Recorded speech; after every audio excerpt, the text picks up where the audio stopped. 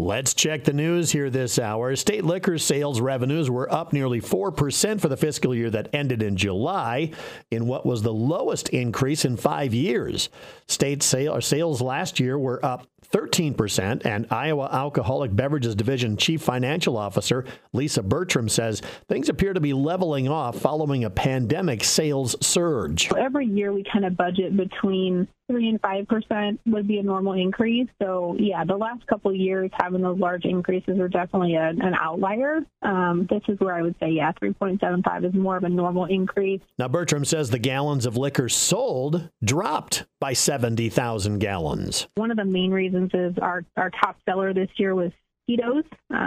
Historically, it's been Black Velvet for about the last 10 years. And so Tito's is a little higher priced product. So selling, higher priced items. And then also selling more full cases. Liquor sales brought in $431 million, and a record of just more than $150 million from liquor sales was turned over to the state, along with another $19 million in licensing and taxes. Another factor in liquor sales was a continued increase in the number of convenience and smaller stores that obtained licenses. Bertram says that those stores usually have a smaller inventory. She also says that people were able to kind of pivot and find a replacement for their favorite drink, and that included in-state native distillery items that are available. So if people couldn't get what they really needed or what they'd gotten to in the past, we were able to kind of supplement with other brands. Now, December is one of the top months for alcohol sales, and the sales this December will be part of the new fiscal year numbers. Bertram says that early indications are the recent sales trend is continuing. Bertram says that the cost of some products have gone up, while the cost of other products have gone down. So overall costs haven't gone up that much for liquor despite inflation.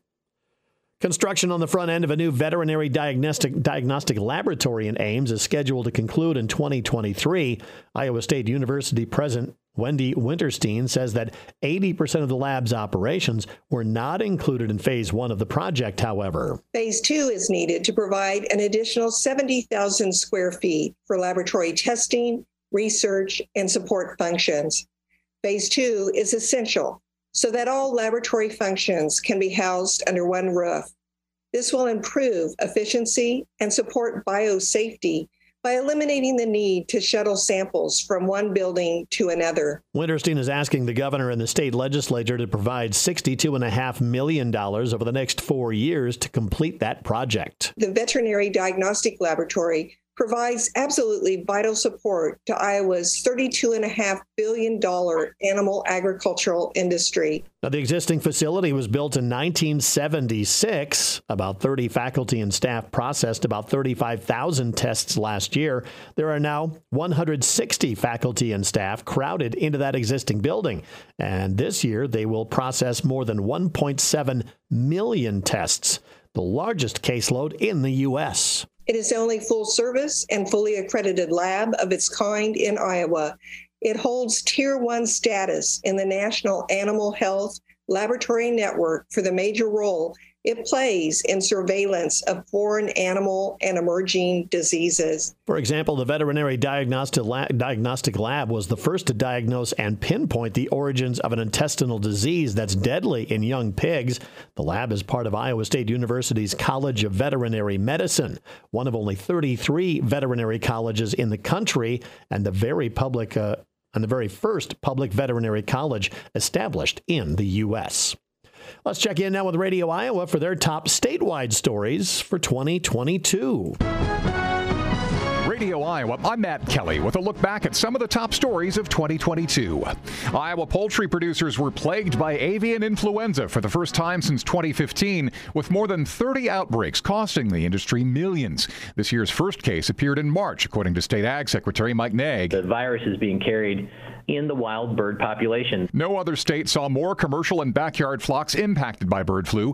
Almost 16 million chickens, turkeys, and other birds either died from it or were euthanized to contain the virus. COVID-19 claimed the life of its 10,000th Iowan in September.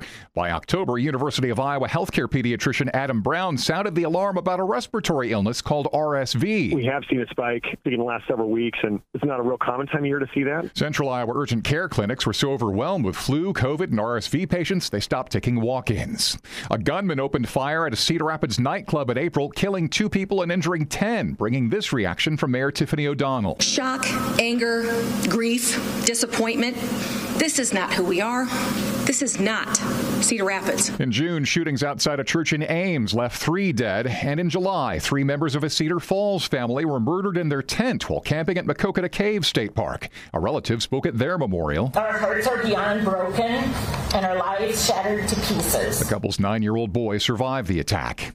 Iowans reacted to the U.S. Supreme Court decision in June overturning Roe v. Wade, which had protected abortion rights. Sarah Stace is president and CEO of Planned Parenthood North Central States. Today is an absolutely horrible, devastating day. With the opposite reaction from Bob Vanderplots, president and CEO of the Christian conservative group, The Family Leader. First reaction is just one of celebration as well as praise. Vanderplots called it the answer to 50 years of prayer.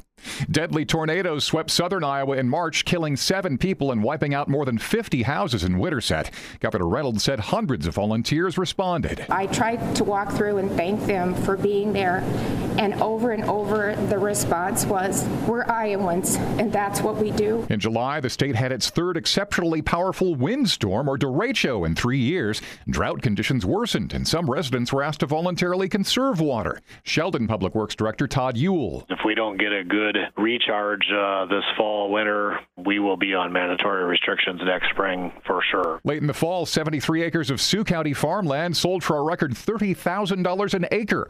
Auctioneer Mark Zomer of Rock Valley made the sale. Overall, long term, I think land has proven to be a good investment. That land is located in northwest Iowa between Sheldon and Boyden. In December, the annual Iowa State University survey was released, finding the average price for an acre of Iowa farmland reached a record $11,411. That's up 17% from last year. I'm Matt Kelly, and that's a look back at some of 2022's top stories on Radio Iowa.